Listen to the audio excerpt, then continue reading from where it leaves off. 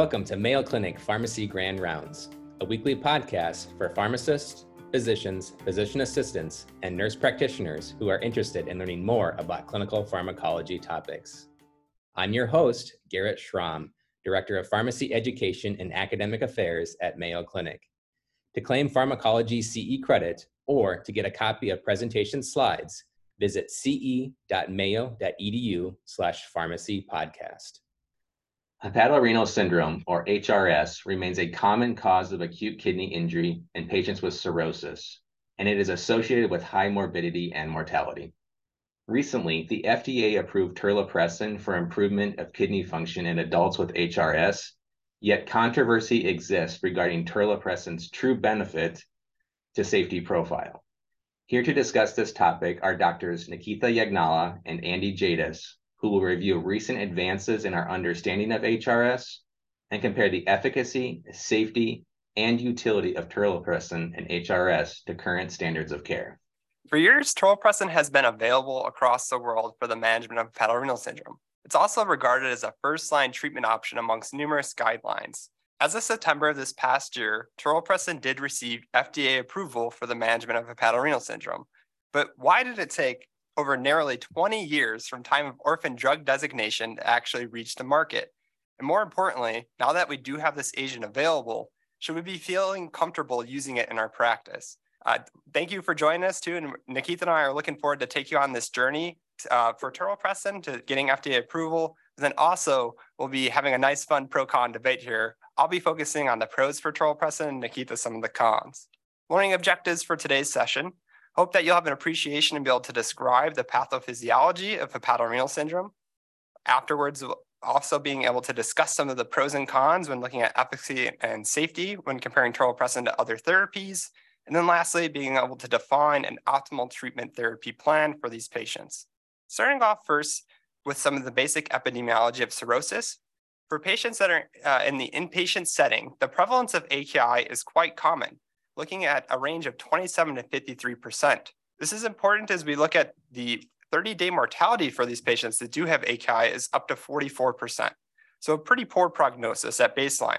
And looking at the etiologies, there's a couple main categories that that AKI can fall into, the most common being hypovolemia.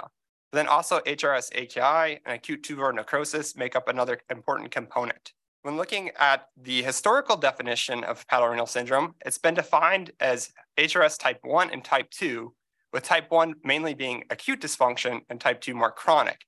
The remainder of today's presentation will focus on more acute dysfunction. So what is the historical definition of HRS type 1? I used more of a static marker of serum creatinine and injury, looking at a 2 times rise in baseline serum creatinine greater than 2.5 milligrams per deciliter within a 2-week time frame. Also, patients have to have cirrhosis with ascites. Afterwards, looking at that, it's largely a diagnosis of exclusion. So these patients are truly to have it, are supposed to have an absence of shock, not be receiving any nephrotoxic drugs, have signs of structural kidney injury, and to help rule out hypovolemia, which I mentioned is the most common etiology, these patients undergo an aggressive albumin challenge in which they receive 1 gram per kilogram of albumin for 2 days prior to officially having that diagnosis. HRS type 1 is our historical definition that we do see across a lot of our trials that we'll be discussing today. But in 2015, this definition was updated to more of a dynamic marker and change in serum creatinine that puts an emphasis on earlier recognition. So with this, the increase in serum creatinine greater than 0.3 milligrams per deciliter within a 48-hour window, or a somewhat lower cutoff here of 1.5 times baseline. This is important because it puts an emphasis on earlier recognition and treatment for these patients, given that we know that they have such poor prognosis. And looking at our pathophysiology of our disease state, it starts first with our liver. In our patients with cirrhosis, they have damage and functional changes in their interparenchymal cells that cause an increase in portal pressure. Additionally, there's increase in other inflammatory mediators, such as nitric oxide, and translocation of bacteria from the gut. This all contributes to an inflammatory milieu, which leads to splenic vasodilation and a reduction in our effective arterial blood flow and systemic vascular resistance. Our body attempts to compensate and increase our neurohormonal response to help increase cardiac output and our systemic vascular resistance. Conversely, though, this increased renal vasoconstriction actually causes a paradoxical reduction in our renal blood flow. And at some point when our patients are no longer able to compensate, and say, for example, they have a bacterial infection, their cardiac output is no longer able to support this, they're at a high risk of developing an HRS AKI. So where do our drug therapies fall into this? And looking specifically then in relation to our pathophysiology, where they help to work. Albumin is going to be our primary therapy again. It's going to be helpful to help rule out the hypovolemic causes, and being a colloid fluid of choice, it helps increase our effective arterial blood volume. It's going to be used in combination with our therapies, which consist of our other vasopressor or vasoconstrictor options. A common therapy that we use here in the United States is combination of midodrine and octreotide, with midodrine being an oral alpha-1 agonist. It works primarily to increase our systemic vascular resistance and MAP through that mechanism, whereas octreotide is a non-selective somatostatin analog that helps reduce splenic vasodilation.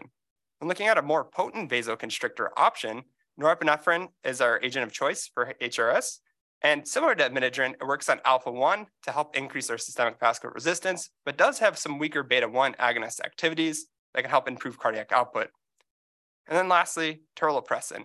This is a vasopressin 1 selective agonist that helps increase systemic vascular resistance, but does have some unique mechanisms in helping to reduce portal pressure, then also translocation of bacteria in the gut.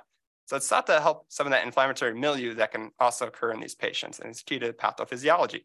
That brings us to our first assessment question for today. Since poll everywhere isn't available, I'll just ask the audience if you want to raise your hand as I can read through them, and then you can raise your hand on what you think, or feel free to type your answer into the chat. Which of the following is a contributor to the development of hepatorenal syndrome? Is it A, increased splenic vasodilation, B, increased arterial blood flow, C, decreased neurohormonal response, or D, decreased translocation of gut bacteria? All right, I'll take a poll for A. All right, how about B, C, or D?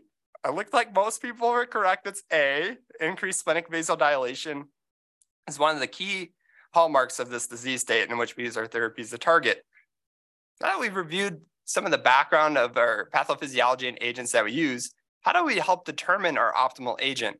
Our discussion for the remainder today will focus on these three main categories, looking at efficacy, safety, and cost. First, starting off with efficacy, I'd like to talk about our largest randomized controlled trial to date on this topic, comparing terlipressin versus placebo in the CONFIRM trial, which was published in the New England Journal of Medicine in 2021. In this randomized controlled trial, they looked at patients with HRS type 1, defined as a serum creatinine of 2 times baseline, or a rise greater than 2.25 milligrams per deciliter. In the patients that received terlipressin, they started at 1 milligram every 6 hours and can receive up to a max at day 4 if they weren't responding of 2 milligrams every 6 hours, up to a total of 14 days. Some exclusion criteria to note: large volume paracentesis within 2 days, and patients with high serum creatinine or need for renal replacement at baseline were excluded, as previous trials had shown that these groups are unlikely to respond to terlipressin. Additionally, patients with sepsis or uncontrolled infection, which was defined as not being started on antimicrobial therapy, were also excluded. Looking at baseline characteristics, a large majority of the cause of cirrhosis in these patients were related to alcohol use, whereas looking at their baseline MAP of 78, it's important to note that these patients were not in any kind of shock state. Looking at their MELD score of 33, this would correlate with a 3-month mortality of 50%, so a pretty poor prognosis at baseline. Moving on then to our outcomes from this trial, looking at their primary outcome of confirmed hepatorenal syndrome reversal, this was defined as a serum creatinine less than 1.5 milligrams per deciliter with 2 separate measurements at least 2 hours apart, and additionally survival without need for renal replacement for an additional 10 days after last day of therapy. And these patients that received terlipressin had a higher rate of reversal.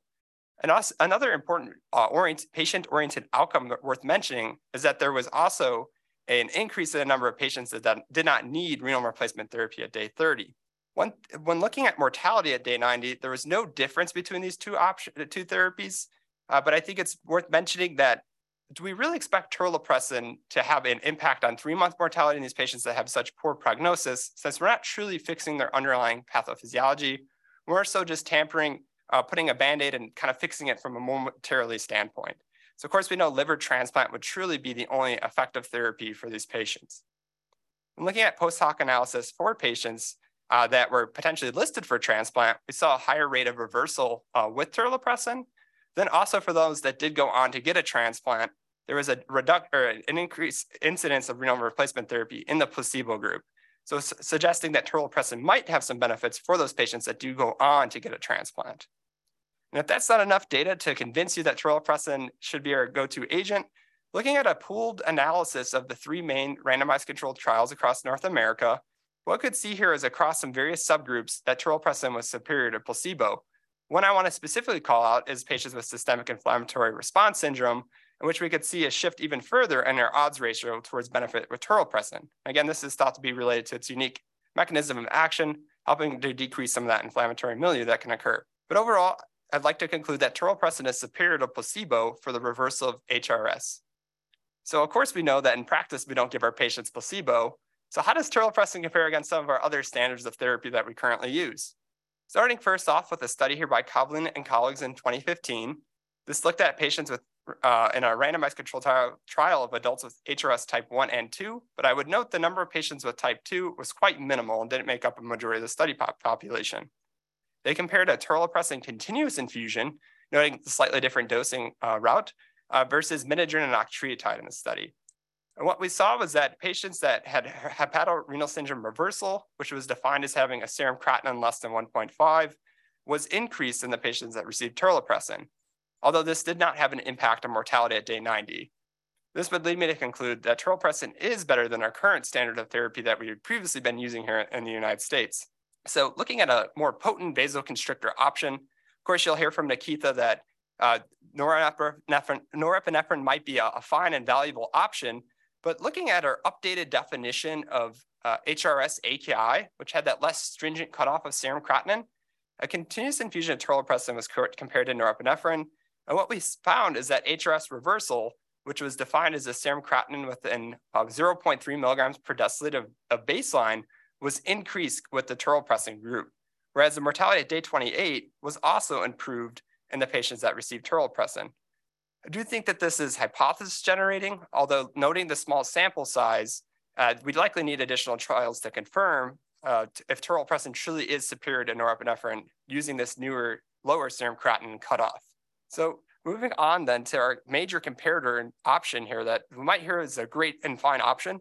Well, what kind of data do we actually have available comparing norepinephrine to placebo in this patient population?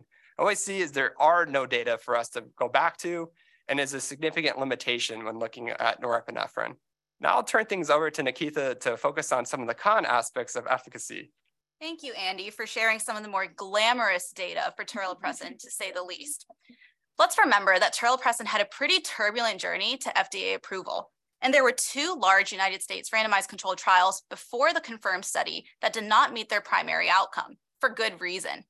I think it's important to take a step back and learn more about these 2 studies and understand why they didn't meet their primary outcome, as this was one of the main reasons why the FDA took so long to actually approve terlipressin in the United States. Both the OT401 and REVERSE study looked at similar patient populations to the confirmed trial. But what I really want you to focus your attention on is what they defined as the primary efficacy outcome for these 2 studies. The OT401 study defined treatment success at day 14 as 2 serum creatinine values less than 1.5, 48 hours apart, without the need for renal replacement therapy, death, or the recurrence of hepatorenal syndrome. When the study did not meet its primary efficacy endpoint, the FDA denied the approval of terlipressin and requested a subsequent trial with a different primary efficacy endpoint, perhaps a little less stringent. The REVERSE trial from 2016 took another approach, defining their primary efficacy endpoint as 2 serum creatinine values less than 1.5, 40 hours apart, without renal replacement therapy or death at day 14, but did not include the lack of hepatorenal syndrome recurrence as part of its composite outcome. This trial, once again, did not meet its primary efficacy endpoint, and the FDA once again denied approval of terlipressin, going again the path of requesting another randomized controlled trial, which we now know as our confirmed study. As Andy had mentioned, the primary efficacy endpoint of the confirmed study took an interesting approach to the biomarkers, looking at 2 serum creatinine values less than 1.5, only 2 hours apart. When we think about serum creatinine as a lab value, we all recognize that it kind of lags by at least 24 hours. So how do we make sense of the fact that in this efficacy endpoint, the biomarker itself is only looking at 2 creatinine values 2 hours apart? And can we truly say that that's reversal of hepatorenal syndrome? It's questionable to me. This lends us to the question of what clinically meaningful outcomes we actually want out of terlipressin. Andy does a thoughtful job of recognizing that there is no 90-day mortality with terlipressin, and we shouldn't necessarily expect that. The ultimate end-stage cirrhosis here is going to be liver transplantation. Terlipressin also will not be improving or reducing the recurrence of hepatorenal syndrome. And so what Andy had said is that terlipressin is simply a Band-Aid in that index hospitalization where a patient has acute on chronic liver failure and has AKI. We're temporizing that AKI, potentially reducing the need for renal replacement therapy. So terlipressin is simply a Band-Aid, and that's the mindset that we need to have. So how is terlipressin all that superior or all that special compared to some of our active standards of care that we use in the United States so far? Andy mentions that norepinephrine has not been compared to placebo in randomized controlled trials. But I will note that in a lot of our updated guidelines for acute on chronic liver failure from 2022 and our AASLD guidelines from 2021, norepinephrine is considered first-line agent alongside terlipressin if terlipressin is not available. There are numerous randomized controlled trials of more moderate quality evidence that even compare norepinephrine infusion with MAP augmentation to terlipressin itself. What we find from these trials when defining hepatorenal syndrome as a creatinine less than 1.5 is that norepinephrine is fairly comparable to terlipressin in the reversal of hepatorenal syndrome when you augment the MAPs to greater than 10 millimeters per mercury from patient's baseline. To round out our understanding of where terlipressin stands compared to some of our other vasoactive treatments for hepatorenal syndrome, an updated 2022 network meta-analysis does a great job of really identifying where terlipressin is compared to what we do today. This meta-analysis pooled data from 26 randomized controlled trials, including the CONFIRM study, and looked at the absolute risk difference of hepatorenal syndrome reversal and mortality for terlipressin, norepinephrine, and midodrine and octreotide compared to placebo. What we find is that both terlipressin and norepinephrine increase the HRS reversal, whereas midodrine and octreotide don't really have much data to support its true efficacy. From a mortality standpoint, I will cautiously admit that in this pooled analysis, there is a trend towards decreased mortality with terlipressin, but this is with a very low level of certainty, and we are aware that ultimate mortality benefit will come from liver transplantation. So aggregating our pros and cons and reconciling, I would say overall, from an efficacy standpoint, terlipressin does seem to be superior to placebo and superior to midodrine and octreotide. It seems right now that norepinephrine is fairly comparable to terlipressin, with the caveat that in the United States, norepinephrine does need to be infused in the ICU setting, whereas terlipressin can be administered on the floor. So for this reason, I will cautiously admit that perhaps the efficacy tips the balance towards the pro section for terlipressin. All that being said, however, when we think about factors of an optimal agent, we need to think about both the safety, efficacy, and cost. So when we think about the safety of terlipressin, I will admit that I have some significant concerns that might potentially tip the balance in the opposite direction. Terlipressin has a lot of different safety concerns, including respiratory, ischemic, and gastrointestinal adverse events. Of the most concerning, however, are the respiratory adverse events, with about 14% of patients in the CONFIRM study who received terlipressin having serious respiratory failure. This led to the FDA putting a black box warning on terlipressin for concern of serious or fatal respiratory events. Diving more into respiratory failure, we recognize that terlipressin is given concomitantly alongside albumin, and many proponents of terlipressin make the argument that patients in the CONFIRM study got significantly higher doses of albumin, leading to potential volume overload, pulmonary edema, and respiratory failure. While I will say this is a notable thing to identify, when we look across all the different United States trials, we do see that patients in the CONFIRM study got more albumin in total. But when you identify and compare patients in the placebo group compared to the terlipressin group, you will see that patients in placebo received about 600 grams of albumin, which is significantly more than any other arm of all the other studies. And yet, they only had 5% respiratory failure compared to all the other patient cohorts. This raises the question of whether there's something inherently worrisome with terlipressin itself. While albumin isn't innocent, I would say that there's something else going on.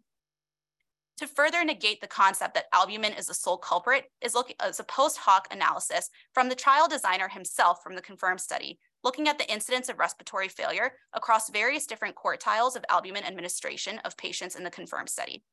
What you can clearly see is that despite receiving higher doses of albumin, there is no correlation with the incidence of respiratory failure.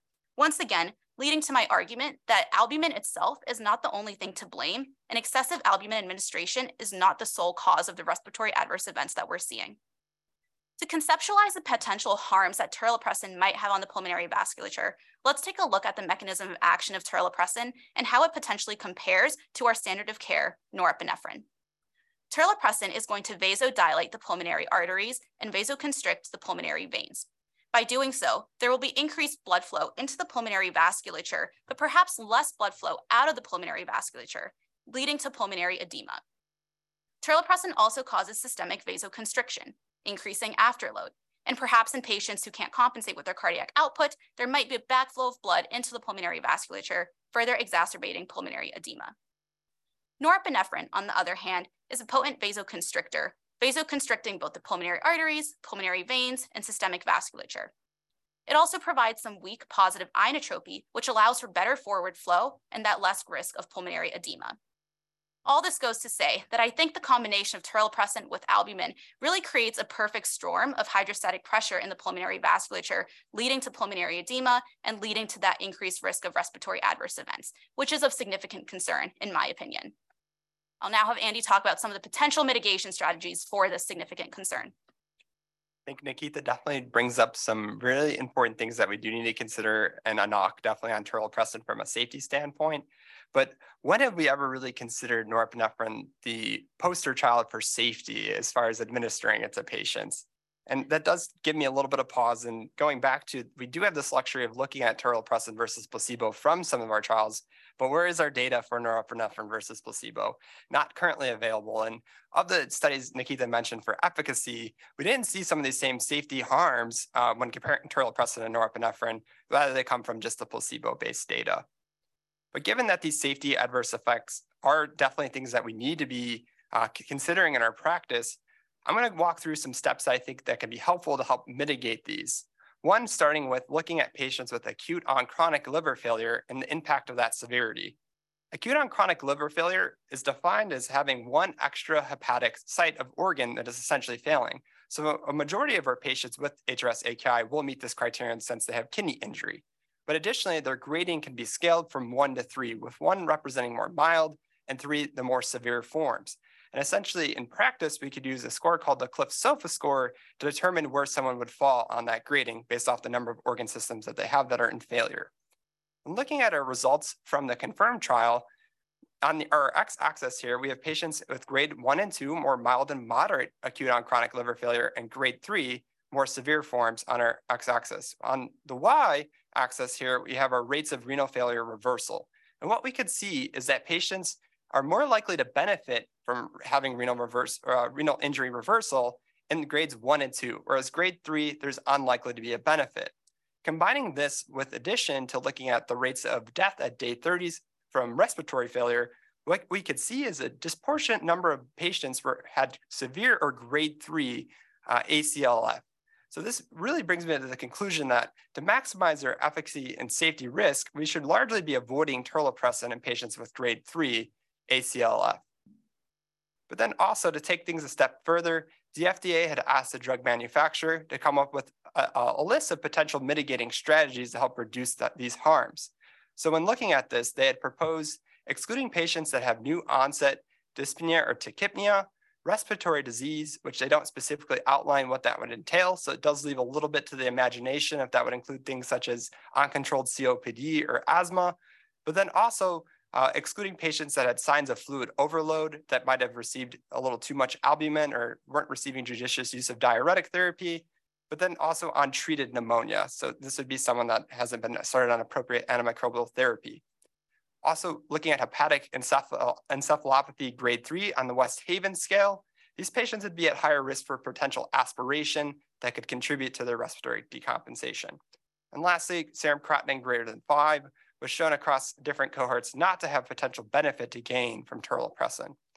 When they did a post hoc analysis of the confirmed trial, what they saw when excluding these patients with these criterion is they were able to mitigate 64% of the serious adverse events that occurred.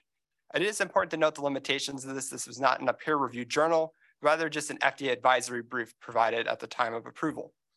And looking at the number needed to harm then and the impact of this, what we see is it drastically increased from 13 to 64. And as a reminder, the number needed to treat from reversal from the confirmed trial was 6. So I think this brings the important aspect that we need to be looking at careful patient selection to help mitigate our risk of serious adverse events when using terlipressin. Another way that we could help mitigate adverse events and something that needs additional research is looking at the usage of continuous infusion terlipressin. One specific study worth mentioning is a comparison of 2 milligrams per day of terlipressin to 0.5 milligrams every 4-hour boluses. And what they showed in this study was that the mean daily effective dose for reversal was lower in patients that were receiving the continuous infusion therapy, whereas hepatorenal syndrome reversal, which is defined as having a serum creatinine less than 1.5 milligrams per deciliter, was no difference between these two different administration routes. And lastly, looking at severe treatment adverse events, this was significantly lower when using continuous infusions of terlipressin. I do want to note, though, that this does not mirror our current FDA-approved label dosing, and this is really just hypothesis generating and would require additional research before our accepted use in practice. But overall, continuous infusions of terlipressin might be promising to help decrease some of our adverse events. That brings us to our second assessment question for today. Based on the data presented, which of the following is incorrect regarding the efficacy and safety of terlipressin? Is it A, it shows a mortality benefit compared to placebo? B, is superior to midodrine and octreotide for reversal? C, may cause serious or fatal respiratory failure? Or D, has similar efficacy to norepinephrine for reversal? And I'll go for a show of hands for A. Okay, B, C, D. Okay, it was a very active vote here in the live audience, but A would be the incorrect answer, given that it hasn't shown a clear mortality benefit compared to placebo. So going back then to our balance here and looking at the pros and cons of terlipressin, I will admit to Nikita's point that terlipressin definitely has a serious knock when it comes to a safety standpoint, and we need to be using this therapy appropriately to help ensure that we could decrease the potential harms. It does carry that serious black box warning for fatal respiratory events and does require continuous oxygen saturation monitoring for its use. Additionally, the unique mechanism of action that it might have on increasing hydrostatic pressures could be why it's contributing to some of these respiratory consequences. And lastly, as I noted, risk mitigation and careful patient selection will definitely be important in addition to assessment of fluid status to help prevent adverse events. Going back then to our last portion of our discussion today, we'll be looking at the impact of cost. Starting at a 1,000-foot overview, just looking at the impact of an ICU stay on our cost, what we see is that less than 10% of inpatient beds in the United States are actually in the ICU, but they account for a disproportionate amount of costs representing more than 33%. In general, an ICU stay is 3 to 5 times what it would cost to stay on the general floor, and a day in the ICU can range from $3,500 to $7,000 a day. From the confirmed trial, 85% of patients were managed on the floor, so this should give us some confidence that we can effectively use this therapy outside of the ICU. But what about the patients that were managed in the ICU?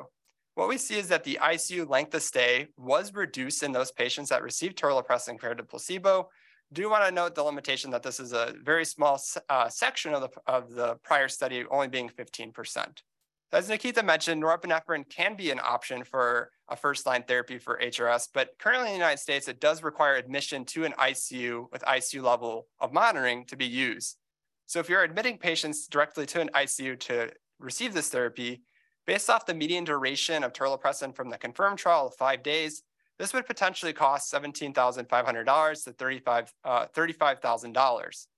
So in summary, for costs, terlipressin may help us decrease our ICU length of stay and prevent unnecessary ICU admission that would come with norepinephrine. Now I'll turn things over to Nikita to talk about some of the cons for costs. All right, Andy. So terlipressin might decrease ICU length of stay and prevent unnecessary ICU admission. But how much does this thing cost? Terlipressin is very expensive. The average wholesale cost of a vial of terlipressin that comes at 0.85 milligrams, fun pharmacy fact, that equals 1 milligram of terlipressin acetate salt form, is about $1,100. For a standard treatment course of a patient who gets 1 milligram of terlipressin every 6 hours for an average of 5 days, that's going to be upwards of $22,000. And this is the best case scenario. What if a patient doesn't have an adequate response in their serum creatinine to terlipressin? We might consider a day 4 dose increase. We increase the dose to 2 milligrams every 6 hours and test it for another 5 days, upwards of $59,000. If we were to max out the 14-day duration of terlipressin, a total treatment cost would be about $114,000, which is very expensive. Ultimately, I think when we're thinking about the pros and cons of terlipressin and from a cost standpoint, there's going to be some patients where the risk of terlipressin is greater than the benefit, and perhaps the cost is not worth it for these patients. And a handful of patients might have higher benefit risk assessment ratio for terlipressin, and perhaps it's in these specific patient populations that we should be considering terlipressin in. I think as pharmacists, it's really going to be up to us to best identify and select the patients who will have the best benefit to risk ratio for terlipressin to ensure that we're maintaining cost effectiveness. So who should we be considering terlipressin in? While Mayo Clinic P&T formulary will provide more formal guidance on restriction criteria for terlipressin in the coming weeks, the following few slides will provide some guidance as to how to identify and manage hepatorenal syndrome AKI in our patient populations with the availability of terlipressin coming soon. I think first and foremost, the most important thing is really to have a good understanding of which patients truly have hepatorenal syndrome AKI. As Andy has mentioned, the diagnosis has changed, and some of the key factors I really want to point out to you are recognizing that first and foremost, we should be conducting a diuretic withdrawal and fluid challenge to ensure that patients are not hypovolemic. For true by-the-book definition of hepatorenal syndrome AKI, there technically needs to be an absence of shock, and it is a diagnosis of exclusion. So we do need to ensure that no nephrotoxic drugs are on board and that there are no signs of structural kidney injury before confirming the diagnosis. It's in these specific patients who have true hepatorenal syndrome AKI that will have the best benefit with vasoconstrictor and albumin treatment. So when it comes to selecting the optimal vasoconstrictor of choice, here are a couple of things to keep in mind and the guidance that we have for you. The first decision point is to really determine if the patient's on the floor or in the ICU. I would make the argument that if a patient is in the ICU and they have no hypotension or new onset shock, perhaps MAP augmentation with norepinephrine is really going to be the best option. Augmenting the MAP to a MAP greater than 10 millimeters per mercury is really going to be key. If a patient is on the floor and terlipressin is available for use, this is where an appropriate risk-benefit assessment should be conducted. When thinking about which patients to use terlipressin in and which patients will have the best benefit to risk ratio, a lot of these points are going to be based on the safety and efficacy data that Andy and I had described. Patients who have a serum creatinine greater than 5 or an ACLF grade of 3 are likely going to have more harm than benefit with terlipressin, and these patients should be avoided. I would make the argument that patients who are sitting at pulse ox of 90% or greater are on room air are really the only types of patients we should be considering terlipressin in, just given its significant respiratory concerns. Patients who have an active infection and are not yet treated with antibiotics should be treated with antibiotics for at least 48 hours before we consider terlipressin. Patients who have hepatic encephalopathy with a West Haven grading score of greater than or equal to 3 should also be avoided. Terlipressin should also be avoided in these patients as they have a higher risk of aspiration pneumonia. Given terlipressin's known ischemic concerns, patients who have a history of coronary artery disease, vascular disease, and congestive heart failure should also not be initiated on terlipressin. There are a variety of patient populations where the terlipressin data has not really been fully elucidated yet in confirming or denying the risk-benefit ratio. These types of patient populations include those on the liver transplant list with a high MELD score of greater than 35, those who are pregnant, those who remain in the ICU, and patients who have recurrence of hepatorenal syndrome AKI. Once we identify that a patient's benefit outweighs the risk for perhaps trialing terlipressin, I would say it's an option that we should go for, potentially to reduce the need for renal replacement therapy and temporize their AKI. If terlipressin is not available or the risks seem to outweigh the benefits after a discussion with the team, the potential next line option would be octreotide and midodrine, recognizing that it is a last line option and it is inferior to terlipressin and norepinephrine. If terlipressin was chosen, these are some of the dosing and monitoring guidelines to keep in mind from the package insert. On day 1, you'll record the patient's baseline serum creatinine and start terlipressin at 1 milligrams every 6 hours. At day 4, you'll reassess the patient's serum creatinine levels and compare it to their baseline, really looking for a delta of about 30% from their baseline. If their serum creatinine has decreased by 30% or more from their baseline, we can say that perhaps terlipressin is working appropriately and will continue the dose as is. If the serum creatinine has decreased, but not to about 30% from baseline, we do have an option to increase that terlipressin dose to about 2 milligrams every 6 hours. Again, reinitiating that risk-benefit discussion of a dose increase. Finally, if the serum creatinine is at or above baseline, we can conclude that terlipressin is likely not effective and just discontinue it to avoid further safety concerns. From the package insert, terlipressin should be continued until 24 hours after achieving 2 consecutive serum creatinine levels less than 1.5, at least 2 hours apart. Though I would argue with the new HRS-AKI criteria, perhaps continuing terlipressin up until serum creatinine is within 0.3 of baseline is probably more best.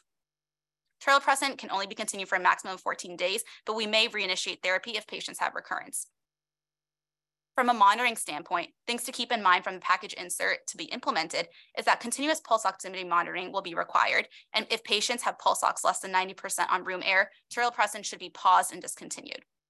Volume status assessments will be vital to ensuring that we're not further exacerbating the pulmonary edema risk. With that, we'll move on to our final assessment question with a patient case. WP is a 62-year-old female with cirrhosis admitted to the internal medicine service for management of spontaneous bacterial peritonitis and has started on ceftriaxone 2 grams every 24 hours. Past medical history is significant for COPD, coronary artery disease with a recent NSTEMI, and type 2 diabetes. Baseline serum creatinine is 1.2.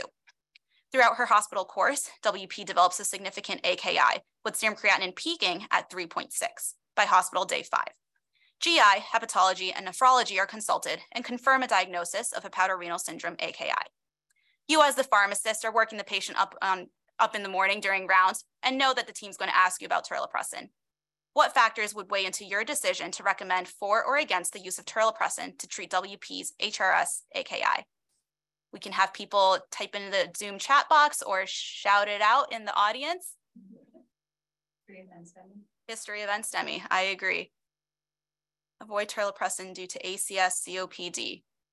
I think these are concerns that we need to bring into account. Active infection, also agree. Other things that we can think about, patient serum creatinine is less than 5, so that's kind of a reason potentially that we can use it in this patient. I didn't give information about her altered mental status or if she has any altered mental status from a hepatic encephalopathy standpoint. We would assume the patient's not intubated because she's on the floor. So all these items should be kept in mind when we think about the risk-benefit assessment and having this discussion with our interdisciplinary team. Thank you for participating. So to summarize, hepatorenal syndrome AKI is a serious complication of cirrhosis associated with significant mortality, where really the end-stage cure for this will be liver transplantation. That being said, terlipressin is a new FDA-approved agent that has shown efficacy in the reversal of hepatorenal syndrome AKI compared to placebo. It's superior to midodrine and octreotide and likely comparable to norepinephrine, with the caveat that it can be used on the floor. That being said, terlipressin doesn't come without its risks. It has a significant safety concern with a black box warning for respiratory failure, and judicious volume assessment and mitigation strategies must be enacted to make sure that we're optimizing its safety. Overall, thoughtful use of terlipressin in select patients will be necessary to ensure that we're optimizing safety, cost, and its effectiveness. It's really just the beginning of the road for terlipressin in the United States, but it'll be interesting to see if and how various institutions implement it into their hospital and the data that comes along with it. If you enjoyed this episode and want to hear more, subscribe using iTunes or your favorite podcasting app.